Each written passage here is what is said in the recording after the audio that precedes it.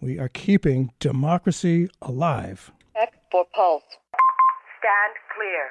Push to shock.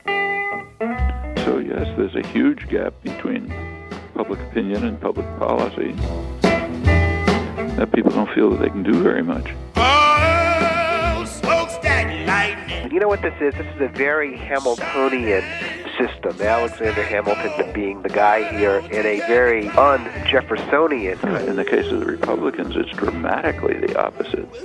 But even in the case of the Democrats, an absolute typhoon of terror against African Americans in the South. America's fascists are those people who think that Wall Street comes first and the American people come second. Really seen as a financial sector that's gotten out of hand.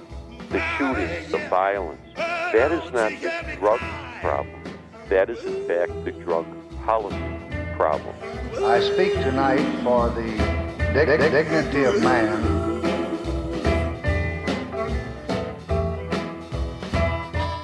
The dignity of humanity. We are free agents, are we not?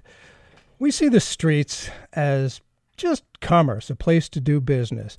But transforming the streets from mere everyday commerce to being a stage for powerful theater can happen. Humanizing the dehumanized machine, injecting art into everyday life, capturing the imagination with instant images that tell a whole story, creating movements with virtually no money, all the while boldly taking on otherwise invulnerable, unbeatable, militaristic, often fascistic, police state kind of governments, and doing it often more effectively when other means do not suffice. Probably most of us have seen or at least heard of street theater, whether we know it or not. The subject of today's Keeping Democracy Alive is tactical performance, the theory and practice of serious play. It's a new book written by our guest, L.M. Larry Bogad. Larry, thanks for being with us and Keeping Democracy Alive. Thanks for having me on. Thank you. It's been called essential reading for anyone interested in creative pranksterism, subvertisement, cultural sabotage, and the global justice movement. Larry Bogad has been called the love child of Lenny Bruce and Saul Alinsky.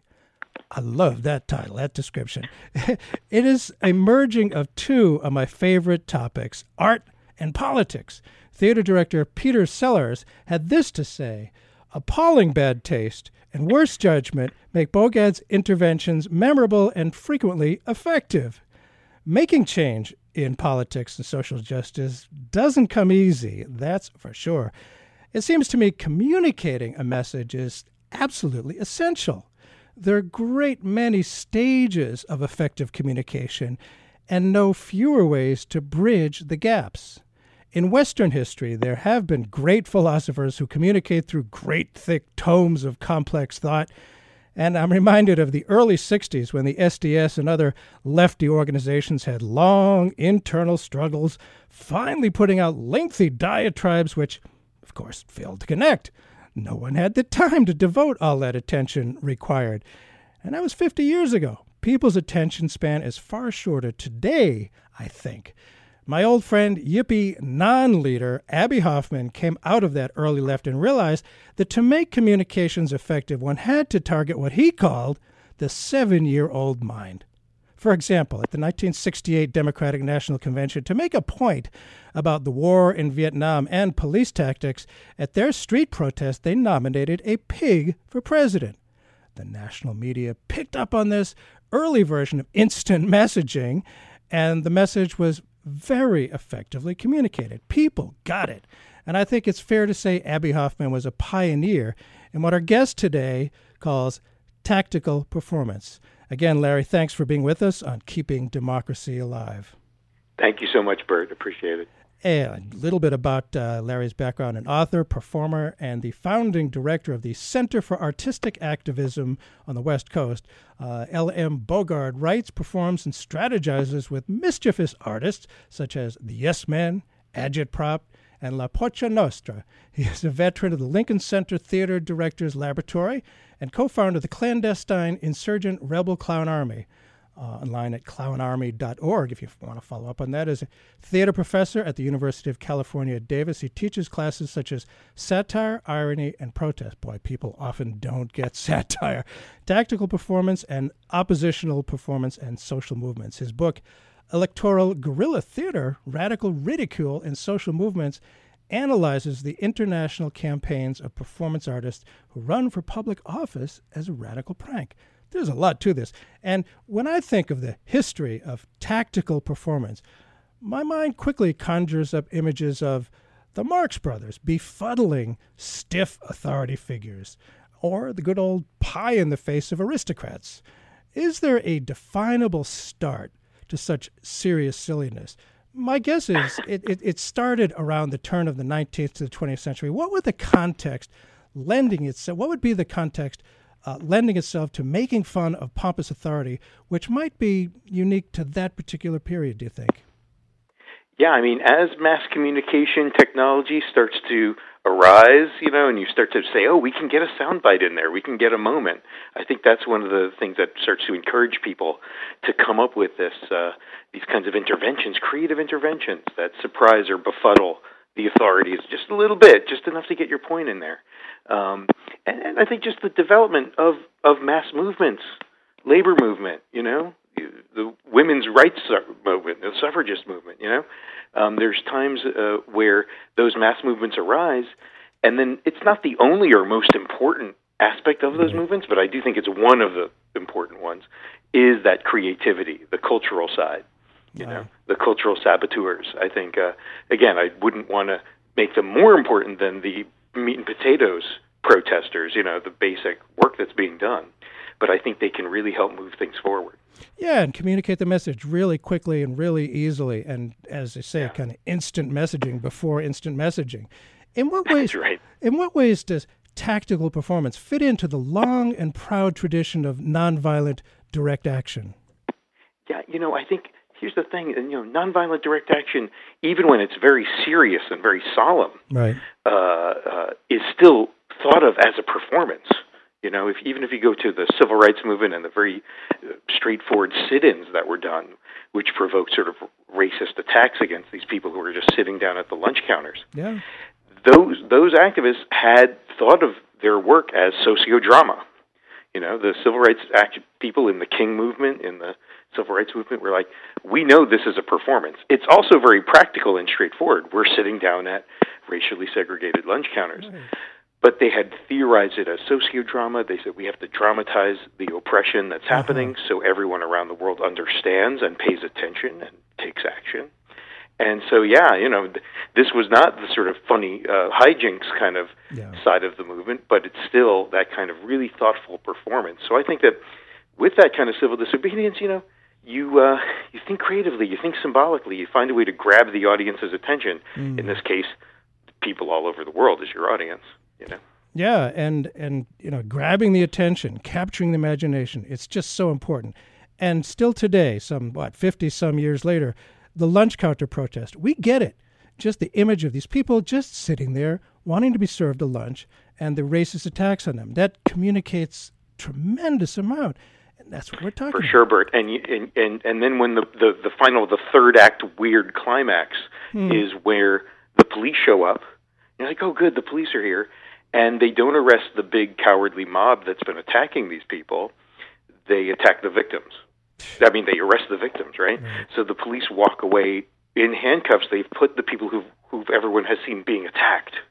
And that's like, wait a minute, it's not just about the mob. We know that's bad, but someone watching this on television in France, or Sweden, or in Minnesota, is like, hey, wait a minute, the police are in on it too. I didn't realize that. Some folks just had no idea what was happening.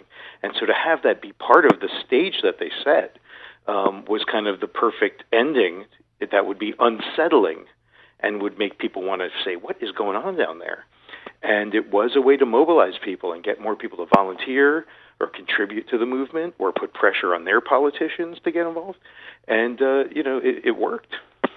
It certainly did. It was amazingly powerful, and it cost nothing. to get this movement going, absolutely no expense whatsoever. I mean, the big corporations can spend all kinds of money figuring out how to communicate their message, what kind of word to put where, all that kind of stuff. If you just tuned in to Keeping Democracy Alive, Bert Cohen here, and we're talking with Larry Bogad, author of the new book, Tactical Performance, The Theory and Practice of Serious Play. This cover is interesting. It's very intriguing. It has a police officer on one side behind a shield and what looks like kind of a demonstrator. I don't know, is she kissing the shield or something like that? That's right. That's right. That's Trixie, one of our most intrepid clowns from the Clown Army. One of the groups we started. Full name is the Clandestine Insurgent Rebel Clown Army, of course. Very dignified organization. But in this case, at a protest in Scotland, the riot police had come to clear the streets of protesters. And the Clown Army was there, trying to ramp the violence down, ramp all that tension down, and be a little bit more surprising and playful. Mm-hmm. So while staying in the street and playing games, they continued to do basically improv street theater with the police, who can't move unless ordered, of course. And they've got the predominance of force. They have these huge shields and armor, etc.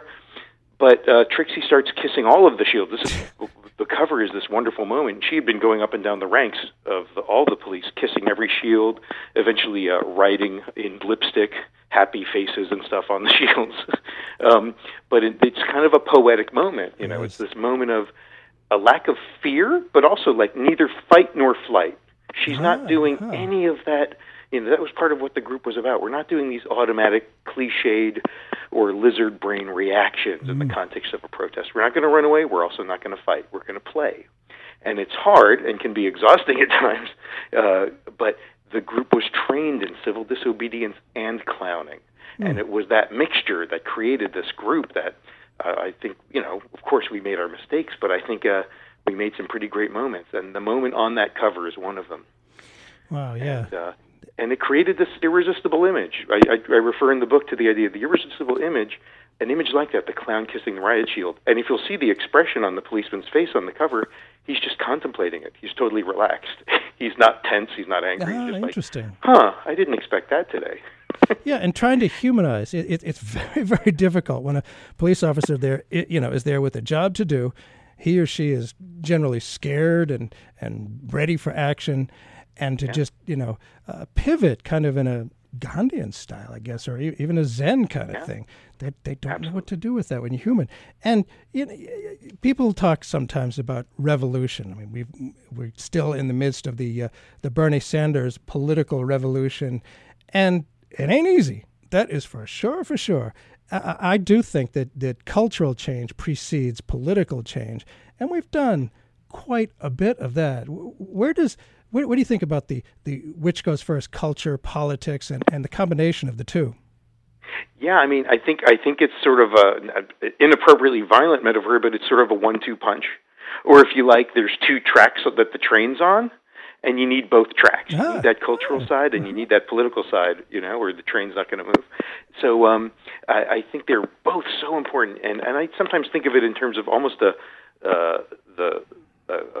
metaphor of like air war and ground war. It's like the ground war is, again, we're playfully using a military metaphor, but the ground war is all like the phone banking and the door knocking and fundraising and all the community organizing you must do. Yes. If you don't have that, you got nothing. Right. And then on the air war front, you've got all these cultural things, the Clown Army, the Billionaires for Bush, the Yes Men, all these groups that are doing these things that are a bit spectacular and creative and out there, because it softens the ground up a little bit. It kind of helps the cultural attitudes change a little bit on some level, and then it helps move the ground forward, the ground forces forward. So I think you need both, and they work together really well. They do. I think they do. And you mentioned Billionaires for Bush. I'm hoping a lot of people have seen that. What a great communication tool that was. How did you were participating in that. How did Billionaires for Bush use both clicks and bricks to shine a spotlight on the politicians working for the wealthy? That's right. I mean, but the whole thing with Billionaires for Bush, and I was so glad to be a small part of it, as my character's name was Ali Gark, by the way. We all had goofy billionaire names that were jokes on the whole class, the real class warfare that's going on. Yeah. And so the Billionaires, the idea was to have a really great website so that had resources if you wanted to start your own group. But how do you get people to go to the website? Well, you actually have to do actions on the ground. So when I talk about bricks and clicks, it's just like bricks meaning you're working on the street, on the ground. You do some kind of intervention, and it's funny. It gets some attention in the New York Times or some local newspaper in a small town. Groups, and then people may Google it. Say, what are these people? They find the website, and if they're at all sympathetic, well, you can download some songs, you can download some graphics and joke ideas and character ideas, and now you can start your own group in your own small town. So that's the clicks part. You try to do things in the practical, physical world that leads to people using the internet, but not just to stay in the internet and, sign a petition online, which is fine, but to actually create their own costumes and groups and go out there. And what we found in Billionaires for Bush, and I thought it was pretty great. At the height of it, around 2004, you had about 2,000 people around the country participating, like in about 100 different local groups. So that was fun, and it was, in a way, it's empowering. You start your own little group of half a dozen people, and then you just do your actions whenever there's an opportunity in your town, and it gives a sense of, they're everywhere. So I really enjoyed working with the Billionaires, I have to say. I never thought I'd say that phrase quite like that. I enjoy working with the Billionaires. I'm guessing Billionaires is not funding you, or probably you're not even a billionaire. But activist George Lakey coined the term demonstration dilemma to describe a public action that puts authorities in a situation in which they have no good move to make. You've given us a couple of examples of that. I don't know if you have any more. Sure. I mean, going back to the civil rights movement, it's such a key example. When the folks sit in at the segregated lunch counter, it's a great dilemma demonstration or a decision dilemma, because if the authorities come down on them really hard, which they usually did, it just shows how outrageous that law is and that legal structure is. But if they don't, it weakens the authority as well, because it shows that, that's totally reasonable. Why don't these folks just sit here? Nothing bad happens. We're okay. And it kind of shows that the law is unnecessary. So you have a lot of examples. People who protested against Milosevic, in the former Yugoslavia, used these tactics a lot because Milosevic was a pretty terrible dictator. Yes. And they would say, you can't protest, we're not going to have any demonstrations. So folks would just say, well, let's just walk around with our hats on backwards. That's our thing. Now, if the state actually starts arresting people for wearing their hats backwards, it starts to get really ridiculous. Wow. It starts to make them look absurd. You had a group in the Netherlands way back in the 60s, friends of the Yippies and Abbie Hoffman, called the Provos. Oh, yes. And there was a restrictive law, and it's surprising because the Netherlands is so liberal now. But back then, you couldn't even give out pamphlets without police permit. So the Netherlands have come a long way. But what the Provos did, at least on one occasion, was give out blank pieces of paper. But the police didn't see what they were at the time, so the police come in to arrest them, and there's just blank paper they're giving out. And they're like, we want people to make their own pamphlets. My goodness. Make your own pamphlets. What do you have to say? And so they were totally the good guys. So in a way, like these kind of provocative actions, et cetera, it can put the state, it's almost like having a crowbar that gives you a little more leverage when you're so perhaps resource poor, you don't have corporate funding, you don't have a state grant of some kind because, you're activists. Right. But you use this kind of creativity and surprising playfulness. It's like a crowbar. It gives you more leverage than you would otherwise have. Fascinating. And, some people have denigrated people like Abbie Hoffman, saying, he's just a clown. But, there is a place for that. I mean, I've heard people say, well, you got to get serious. You have to, cut your hair, wear a tie if you're a guy, and get elected, participate in the system. Making fun of it, what does it do? What does it accomplish? What do you say to them? Man, I have a lot to say about that. I think it's a great question, Bert. As you can imagine, I've come into it, encountered it in my career, if such as it is. I think sometimes you have to take a situation seriously enough to make fun of it. Uh-huh. Like, you've taken it really seriously. You're actually thinking about how to undermine it and make fun of it. And one of our mantras in the movement, I found, at least certainly in the Clown Army, was serious but not solemn. In other words, you can be very serious without furrowing your brows. You know what I mean? Like, these are cliched ways of expressing how serious you are. And I think that's fine. But you got to respect there's many ways to be really serious on an issue, and some of them involve the use of humor, the use of irony and satire, because you can reach out to more people more effectively that way. So it's almost like you're taking it very seriously and putting a lot of creative effort into it, if you see what I mean. And I think that we can, again, use these kinds of techniques as a voice amplifier for the movement.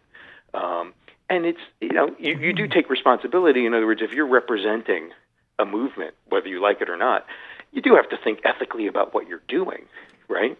So you want to think, is the image that we're creating serving the movement or not? Is it communicating our message?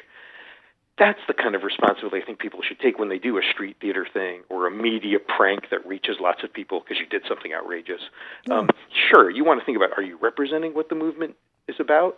But I would not be afraid to use humor and other cultural ways to surprise people. I think that's fine.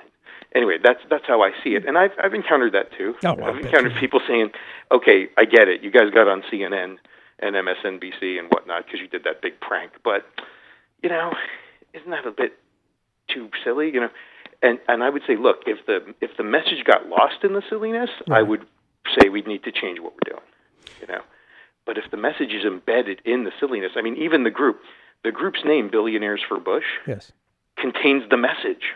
If you just repeat our name, that's the message. That's right. When we, you know what I mean? Like, so Absolutely. we're getting you get the memes out there, you get the messages out. Yes, one of those newfangled word memes. Bert Cohen here on Keeping Democracy Alive.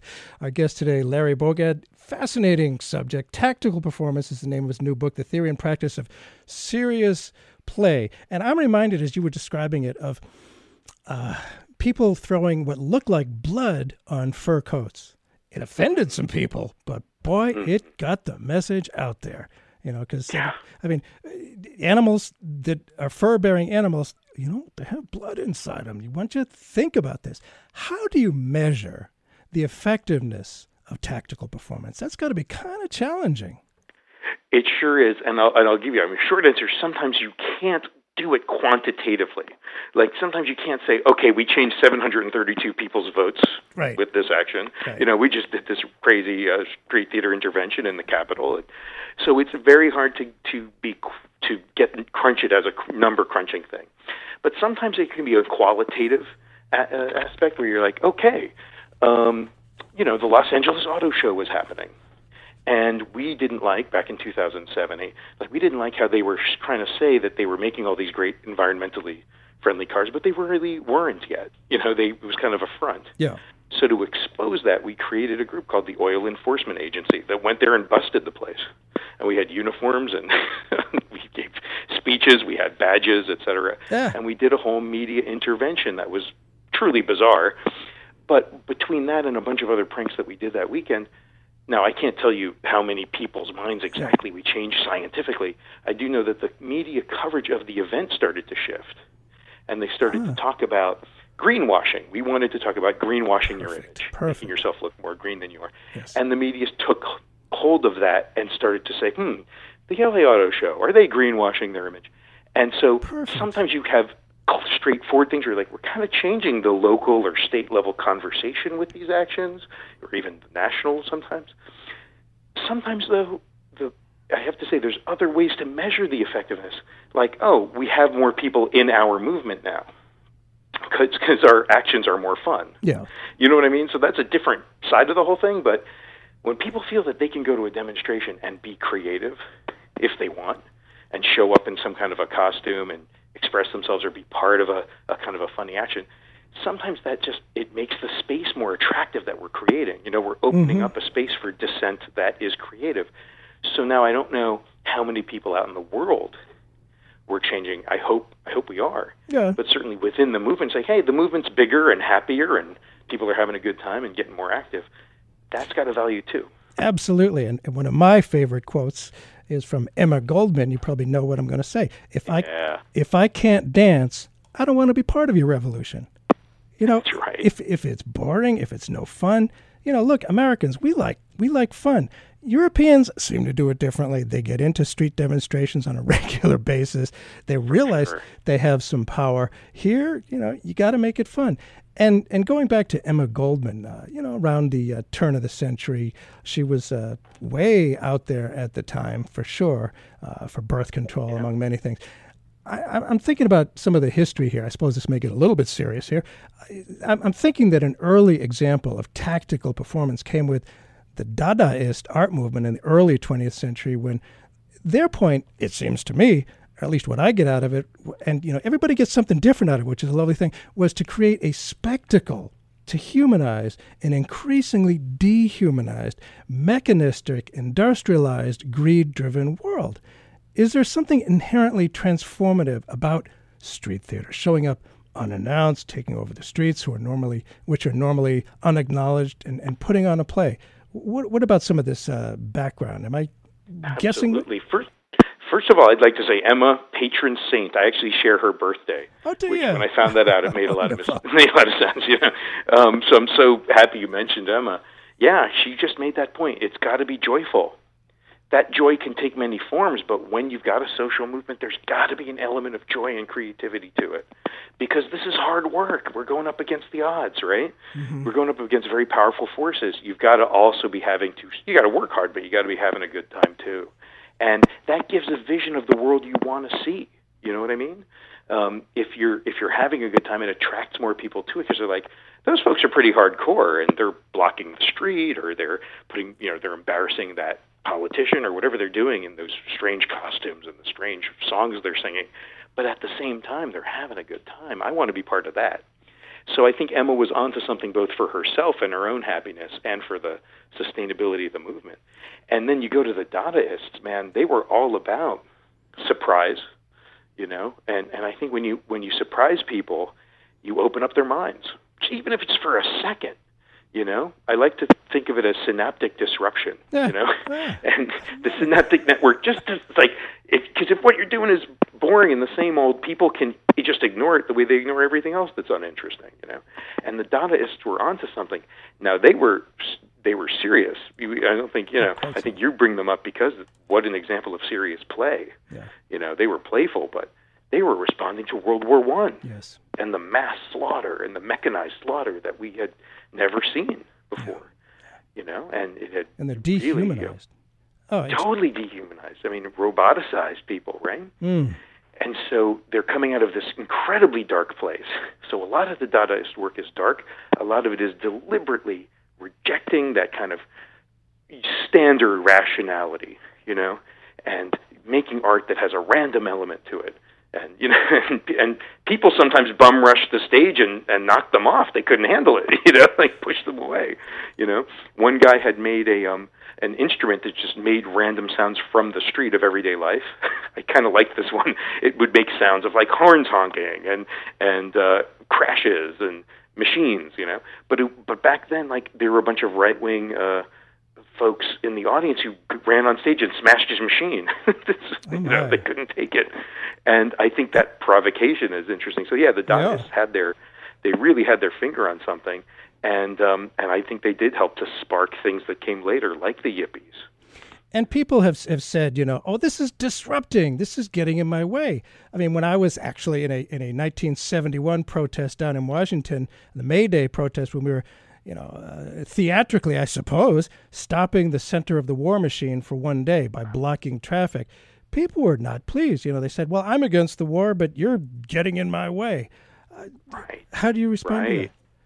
Well, I tell you, I totally, I've encountered it too. We have a lot of folks, you know, when we would do Reclaim the Streets actions in New York, we're setting up big street parties because we're like, public space should be about more than commuting and consuming, you know? Absolutely. And let's get softer spaces in the public, you know, where people can party and have a good time and relax, but it doesn't have to be a corporate festival. You know?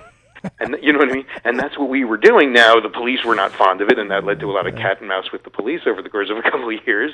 And, you know, some people were like, hey, now I have to drive around you, you know, if you want to get home. Oh, how inconvenient. You know, and I was going to ask your about action in 71 is just a great example, Bert, of like sometimes you actually have to, again, I would hope people would keep a sense of proportion. You guys weren't like destroying their cars, right? No, of course not. There's an inconvenience here, but there's a movement that is where there's something important at stake. I think those disruptive actions, like blockading, I think they can be the most, I'm going to say, charismatic, like the least turning off and the most turning on of people. When the place you've chosen is symbolic to what you're about, you know what I mean? It's like, we're blockading this thing because we're against this specific, problem. And so it's like when even the blockade helps to tell the story. We had a group for a short while, blockaded the Oakland Police Department downtown, a Black Lives Matter kind of a movement here a couple years ago. And first of all, quite a brave action, as you can imagine. And it certainly told the story of exactly what they were blockading and why, peacefully, just linking arms. But it was like, okay, you understand what they're doing and why. So I think that's maybe a little technical thing about when and where do we block something, and does it help to tell the story? And what's our rules of engagement with the frustrated people that are inconvenienced? True. That's a performance too, right? Guy's honking his horn at you. What do you say to him? How do you relate? Because that's an encounter with another human being, right? So we're doing this action. I'm wearing something ridiculous, that's satirical. Everybody's got funny, a funny performance we're doing for the media, what have you. But then how do you relate to that one frustrated guy? And I think that's part of the performance too, right? Boy, I'll say, my goodness, there's a lot to that there. And I wonder if has the right ever caught on to how effective this stuff is? Or is this just, I think people on the left are more fun in general, okay? but it's a good question. Here's the thing, because I get asked, I've been asked that before, and, and I think it's a great question. Sometimes I think it depends on the balance of power in a society. So that sounds weird, but like right now, if you're a neoconservative, you've got Fox News telling your story. True. Right? Yeah. You've got this enormous megaphone that's droning on and on for you, right? So you may not need to go to the trouble. I don't consider it just trouble. I consider it fun, But you don't need to we're working on a costume. We're working on shtick. We're working on a song, and we're going to go intervene in this corporate meeting. They don't have to do that stuff. They got Fox News and all this other stuff. They got Rush Limbaugh out there, So I guess that might be part of it. But I've seen some examples, like when Billionaires for Bush was really big, there was a group, I'm going to give them a shout-out, because you got to respect your dance partners. They had a little group called Communists for Kerry. And so they were these really right-wing guys who kind of considered that Kerry was a communist. Wow, really? That's amazing. But, they were just trying to say that he was super left-wing. And they were trying to do some shtick, and it just didn't catch on, It was... and we could theorize about why, but I was like, okay, you guys are like, I get it. You saw us, so you're doing your thing. Cool, But, you don't see, I haven't seen this kind of like massive, I've seen little things. Like I checked out a Tea Party thing once, and there was a clown there who, his shtick, he had just added a couple of signs, and they were about Obama not being a citizen and climate change not being real. And I was like, wow, I can see how that would be funny to someone in your subculture, I have to say. You know what I mean? Like, if you really believe those things, I guess that would work for you. So, there's little things, but I just think it's less of a thing here. I do, in this country, because it's not there's not a feeling of needing it. And there may be more of a sense that you're supposed to have decorum in public space. Yes. And decorum. Be conservative as a person in public space. So that may be part of it. But it's so much fun to transform it into, to me, as I've told many people, the ideal politics is dancing in the streets. That means people are happy, they have enough to eat, they're not afraid, they're not angry, dancing in the streets. And, obviously we'll never get there, but one of my favorite, quotes from graffiti of 1968 in the French student worker uprising was, "Be realistic, demand the impossible." I love it. I love it. from the same time there was all power to the imagination. Yes, that's right. That's right. I remember that. Situationists. Yeah. Well, talk about the Situationalist International, for example. Nobody's ever heard of them, but their example. Talk about that a little bit, if you would, please. Well, I feel like the Situationists, they really they were super radical, and they were on the art front, and they were also pretty uncompromising politically, but they were part of the. I think I would argue they were a somewhat important part of the movement that shut down Paris in '68 for quite some time. Yep. And brought France to a standstill over the issues of both student rights and worker rights and economic justice. And they kind of helped to create the idea that mass protests can be creative at the same time as being very serious, Mm-hmm. So they had these wonderful slogans like beneath the streets, the beach. Yes. And that was, about, first of all, we're going to tear up these paving stones so we can make barricades. Right. But then we'll have paradise after that, So very creative and also, creative. Quite stridently radical. So I think the Situationists, again, are one of those ancestor groups like the Yippies, like the Dadaists. It's all part of the ancestry. Yep, it absolutely is. If you just tuned in, Bert Cohen here on Keeping Democracy Alive. Like it or not, we're doing it. And our guest today, Larry Bogad, author of the new fascinating book, Tactical Performance, The Theory and Practice of Serious Play. And again, looking at a little bit of history, being serious here, in the anti-war movement of the late 60s, we didn't have any knowledge of history. We somehow believed we were the first. The activism in the 1930s was virtually unknown, though much of it clearly set a precedent for our own actions. In the game of political protest, why do progressive activists often behave like amnesiac chess players? I try to go into that a little bit in the intro of the book because, I think people do really hard work, and there's an attempt to maintain our history and be aware. But corporations and the state have more resources. We know this. So they have people with great pension plans whose job it is to just keep track of the history. Those activists really embarrassed us in Seattle in 1999. How can we prevent something from that from happening again? That kind of thing. And sometimes in movements, there's local groups in a local city, and they, not aware of what somebody else did 13 years earlier. So they can't, they don't have the institutional memory to be like, okay, that move, let's use that move and change it a little bit. So it is like moves on a chessboard a little bit, and it helps to not be like the amnesiac chess player who doesn't remember the last moves and the moves from the previous games, And I think that's why it's great to have efforts to remember and honor things that people did in the past. You can't just repeat what they did, but you can learn from their mistakes. You can see, that worked really well. How do we put a modern spin on it? Absolutely. That kind of thing. So, and my book is just a modest, little attempt to add one more grain of sand to that, of keeping our counter-institutional memory going, And, so, I try to tell the stories of some groups I admire in the book who were real creative. Oh, it's fascinating. And September 11th, 2001, kind of everything changed. I wonder how it fits in. Is there less, applicability of that now? Has that changed the idea of it? Has it made it less possible? Are people less open to, this kind of tomfoolery? Or how have things changed, do you think, since in post 9/11 America? Well, I would say, when 9/11 happened, for a while, people in the mass media were saying it's the end of irony. We can never be ironic again. Jeez. Of course, that lasted about 15 minutes. Really? Because the culture keeps moving forward. So a lot of folks in New York at the time, which is where I was at the time, we're trying to say, okay, all that wacky street theater actions we had planned, that's over.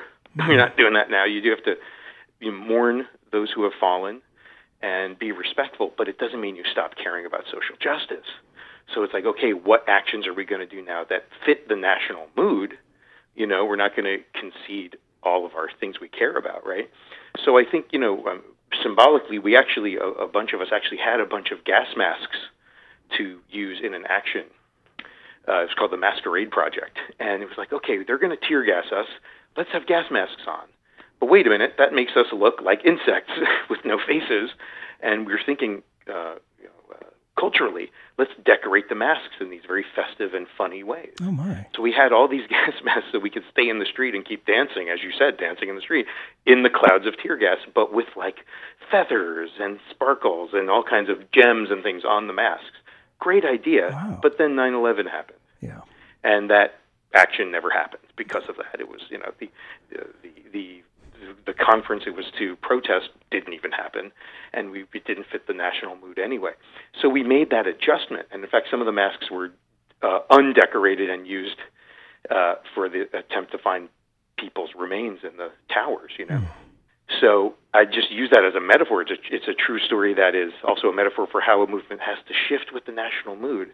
But then it shifts back, and then things change. So we never use those great gas masks. I would love someone to do that idea now, by the way. But we didn't do it at the time. And then, you know, there's ways to do tactical performance that isn't funny. I think now we're back to humor is obviously 15 years later, you know, there's all kinds of humor coming from every side of, you know, the conservatives use humor too. So, you know, like it's all over the place, and that's fine. But there was a moment for a group I admire very much where, Bert, this is an example of keeping it serious but being creative, a group called the Thousand Coffins. Okay. And this was when, you know, the Bush administration, again, this is post 9/11, and he's started the Iraq War, and now lots of casualties are coming home. And President Bush said, you can't take pictures of these flag-covered coffins. And he made an executive order. Now, that's against the Constitution, but it's stuck until you can beat it in court or something, which, you know, would take years. So one group said, okay, let's perform the censored image. So they created 1,000 flag-covered coffins, and they marched them through the streets of New York and D.C. with the help of veterans groups that were progressive who wanted to be part of it, too. So it's literally like, you've done something unconstitutional, boss. You've made it illegal to take pictures of these coffins. We'll create our own coffins, and we're going to show the world. And it was one of these powerful, irresistible images that went everywhere. And to me, like, as a way of answering your question about, yeah, you move, the tone of the country is more mournful and more severe. That doesn't mean you yield the whole fight for what you believe in. You know, if you're against his policies, you find another way to express that. That's very respectful and serious.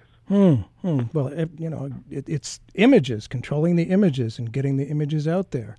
And the idea of performance artists and pranksters around the world sometimes run for public office as a prank. And here in New Hampshire, where the show is coming from, there's a presidential candidate named Vermin Supreme.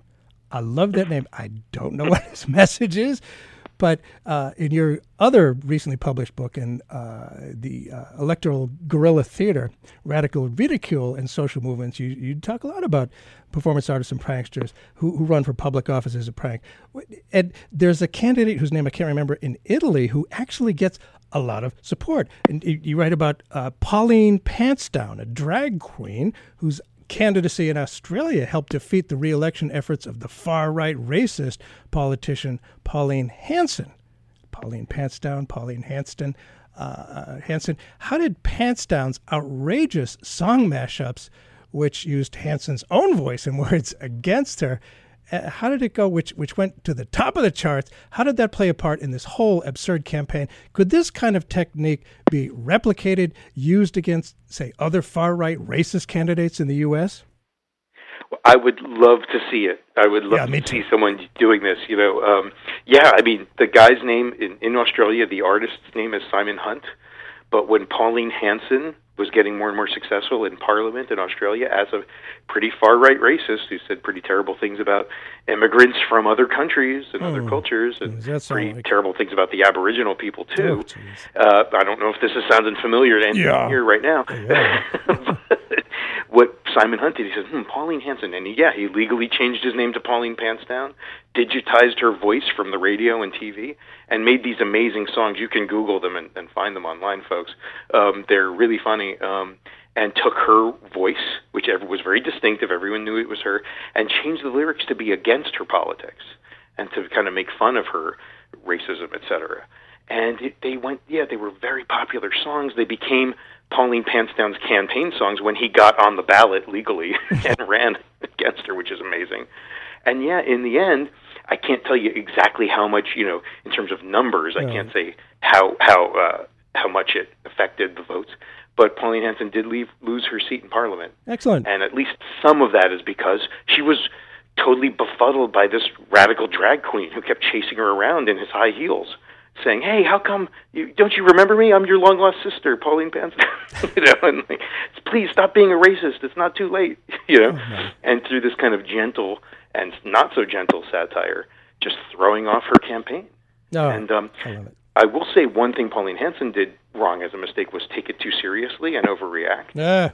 And our current pretty hardcore racist politician, Trump, that we're talking about, yes, he's got a pretty thin skin too, so this might work real well. Oh, interesting.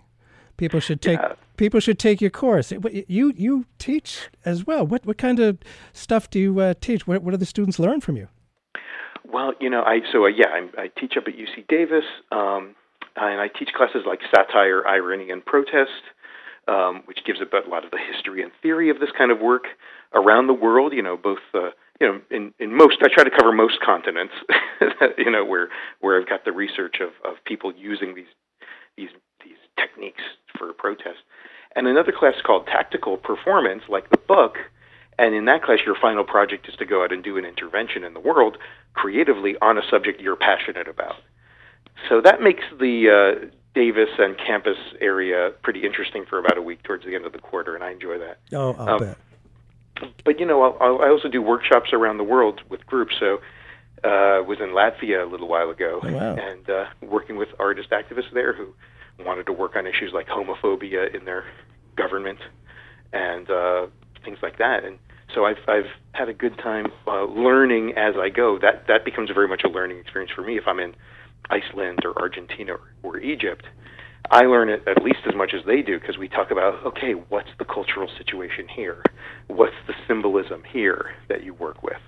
Because you got to work with the cultural terrain wherever you are and be as savvy as possible. So it's always a learning experience for me, too. Well, I'm sure. And, it certainly people in power who have the incredible military training, have all the guns in the world, you can't. I mean, some people I've actually heard in the past, people say, "Oh, we need a revolution. Pick up your guns." No, you're going to lose and lose badly, And somehow there's got to be ways of taking them on, as the cover of the book, and there was that whole putting the flower in the barrel of the gun. What a great tactical performance that was back in '67 at the October Pentagon demonstration. And I wonder now, with the increasing, dare I say, surveillance state that's going on out there, it's taking it on is very, very difficult, and the powers that be have really dug in. They see military solutions to everything, and the police are increasingly militarized. I can't help but think that what you're talking about may provide effective tools that otherwise just aren't there through normal channels. Yeah, I mean, I think part of it is thinking. When you're thinking tactically, it's like, okay, what are our strengths and what are our weaknesses? Mm-hmm. So you don't play to your weaknesses, right? Unless you really want to lose, you don't say, okay, we're going to definitely lose this way. Let's do that. So I think you know what I mean? So I think sometimes you're like, okay, we've got some creativity. We've got some inventiveness. We can surprise them. We can think a couple steps ahead. Sometimes your opponent is so much more powerful, as you're saying. Sometimes that makes them predictable because you get a little arrogant when you have all the cards. You just say, oh, well, let's just keep playing this card because it always works, right? So I understand why the authorities do that, but sometimes that makes them predictable. And you can say, okay, we know they're going to do this, so let's do this other thing that will outflank them conceptually, Yes.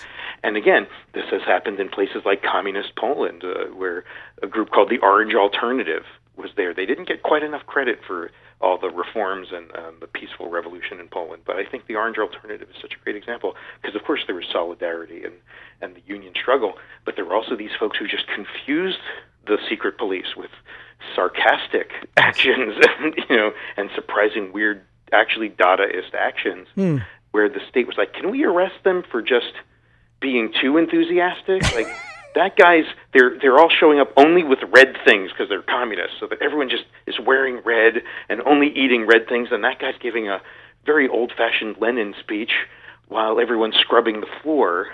What exactly is that? And this is the kind of thing he would do, like over-obedience to the state to a point where actually they were having a sarcastic political demonstration that had no permit, So I'm just giving you an example from the other side of the Iron Curtain where they helped people to get together and organize through this festive, weird kind of protest. So anyway, that's an example from Poland. But I do think it's important to be unexpected and surprising and to befuddle the authorities sometimes. Yes. So that's what we try to get at. And I'm reminded in communist-occupied, Soviet-occupied then Czechoslovakia, there was the Plastic People of the Universe. Not particularly political, but they drove the authorities crazy. They didn't know what to do about it. Absolutely. And you know what? Sometimes, as Saul Alinsky said, the action is in the reaction.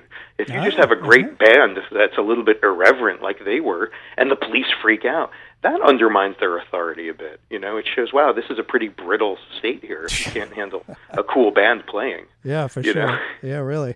And, the conventions, the Republican and Democratic conventions are coming up. And I remember in 2004 at the Republican National Convention, I believe it was in New York, protests were limited to a free speech zone far away from the conventioneers. The conventioneers never saw it. The same is planned for this year's Democratic convention, which should be a lively convention inside the halls.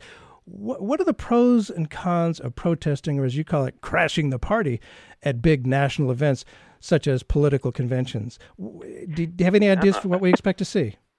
Well, I don't know what to expect to see either in Philly or Cleveland. I do think there's going to be this other undercurrent of, in some cases, potential violence, right? Yes. Because Trump's really riled people up, and then other people react with violence. So we've had an event, recently, right, not far from where I am in San Jose, where there was violence at a Trump rally and people came. Right. And it's like, so I'm concerned that it will degenerate into this. I'm hoping not. I'm hoping that people will focus on telling the story that they want to tell about the issues, creatively. I think sometimes when you're, the pros and cons of protesting at an event like this or crashing the party, right. I think that the advantage is, if you're a group that's resource poor and you don't, it's like you can buy a full page ad in a major newspaper or an ad on TV. Mm-hmm. Well, these events are so mediatized. If you can just sort of jump in front of the camera and make your statement, you can get something out of it. Mm-hmm. So that's why people do it, and we do it all the time. I've done it a number of times. The disadvantage, of course, is that they know you're coming. You know what I mean? Like they kind of know you're going to do that. So these events get more and more fortified over time to the point of excess and absurdity. Like, I don't think you need armored cars to stop a peaceful protest. But we've seen that kind of absurdity. So it does get to the point where sometimes the actions become about how over-policed they are. Yes, absolutely. And, there was a great one in Montreal. This wasn't for a political convention, but it was a economic convention. And a guy made a catapult and started launching teddy bears at the convention because there was this huge wall and a huge number of police everywhere. It was like a medieval castle. So he made that point by rolling up this catapult and shooting teddy bears. Oh, my God. Again, very playful, very silly. And soft. But calling attention to how ridiculous it is, to make it so people can't protest effectively. But it does happen. And I'm hoping that doesn't happen in Philly. I'm hoping the mayor of Philly tries to follow more in the history of, this is where the freedom started, the founding fathers and really? Liberty Bell. I would love it if he becomes a guy who says, let's rein the police in, let's let this happen a little better. And hopefully that's a story he wants to tell too. You know what I mean? But I would say that those are the pros and cons. Sometimes it's better to pick another spot to do your action where you won't be drowned out by that kind of paramilitary state. It's challenging, but it involves the synapses at work. It involves tactical, absolutely, as you say. Just real briefly, I don't know if we can. One of the things that bugs me very much is how the majority of citizens in America these days have accepted their own powerlessness. And I find it really disturbing that, in the 60s, we were out in the streets, we won civil rights, we did stop the war in Vietnam. Might tactical performance once again be picked up as a tool for fighting injustice and Is there a way that people can start to believe, hey, we're not powerless? We can be part of making real change. Yeah, I mean, I think it's happening now. I may just be ridiculously optimistic by nature. I'm not sure, but I think it's been happening, and I think it's been happening in ways that are both very grim and serious, and also very playful. I think with new media now, we're able to document ourselves and become the media, as people used to say, don't complain about the media, become the media. Yeah. Well, the cool thing now is actually you can, and maybe you create an image from something you did that really gets out there on the internet, et cetera. Whether or not the major media ignore it because their corporate sponsors don't like it, you can get it out there anyway. So I think it has been. I think it is growing. I think that desire for expression as part of a collective movement, I think it's happening, and I mean, even issues around things as heavy as racist police brutality, right? Yeah. And the Black Lives Matter movement. I think that it's been amazing how protesters in that movement and organizers have used communicative strategies as well as big actions, ranging from civil disobedience to all kinds of things, to call attention to an issue that needed desperately to be addressed. And I hope there's progress on that front. We're not there yet, for sure. But the internet has helped a bit. I mean, everybody has a little stage now. You can do, it's driving the big corporate media crazy, and that's like part of what we're talking about here. And that's a good sign. You do have to get over what I think of as the cat video phenomenon. How do you radicalize the cat video? Because we'll do something really clever, we do okay, we get some hits, and then someone posts another video of their cat being funny, and it gets millions of hits, and we're like, darn it, we got to radicalize that cat. We got to use that cat to get our message out. So I'm kidding, but it's part of this challenge is how do you get out there in that sense and see what people really enjoy, and then just take a little turn on it, take a little twist on it, and make it tell your story.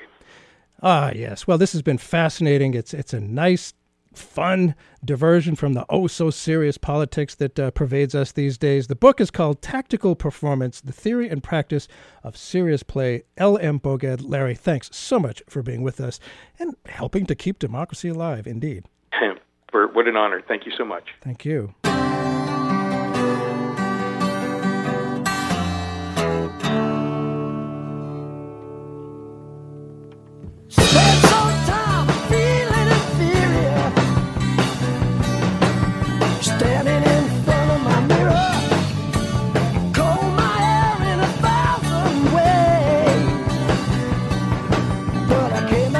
Just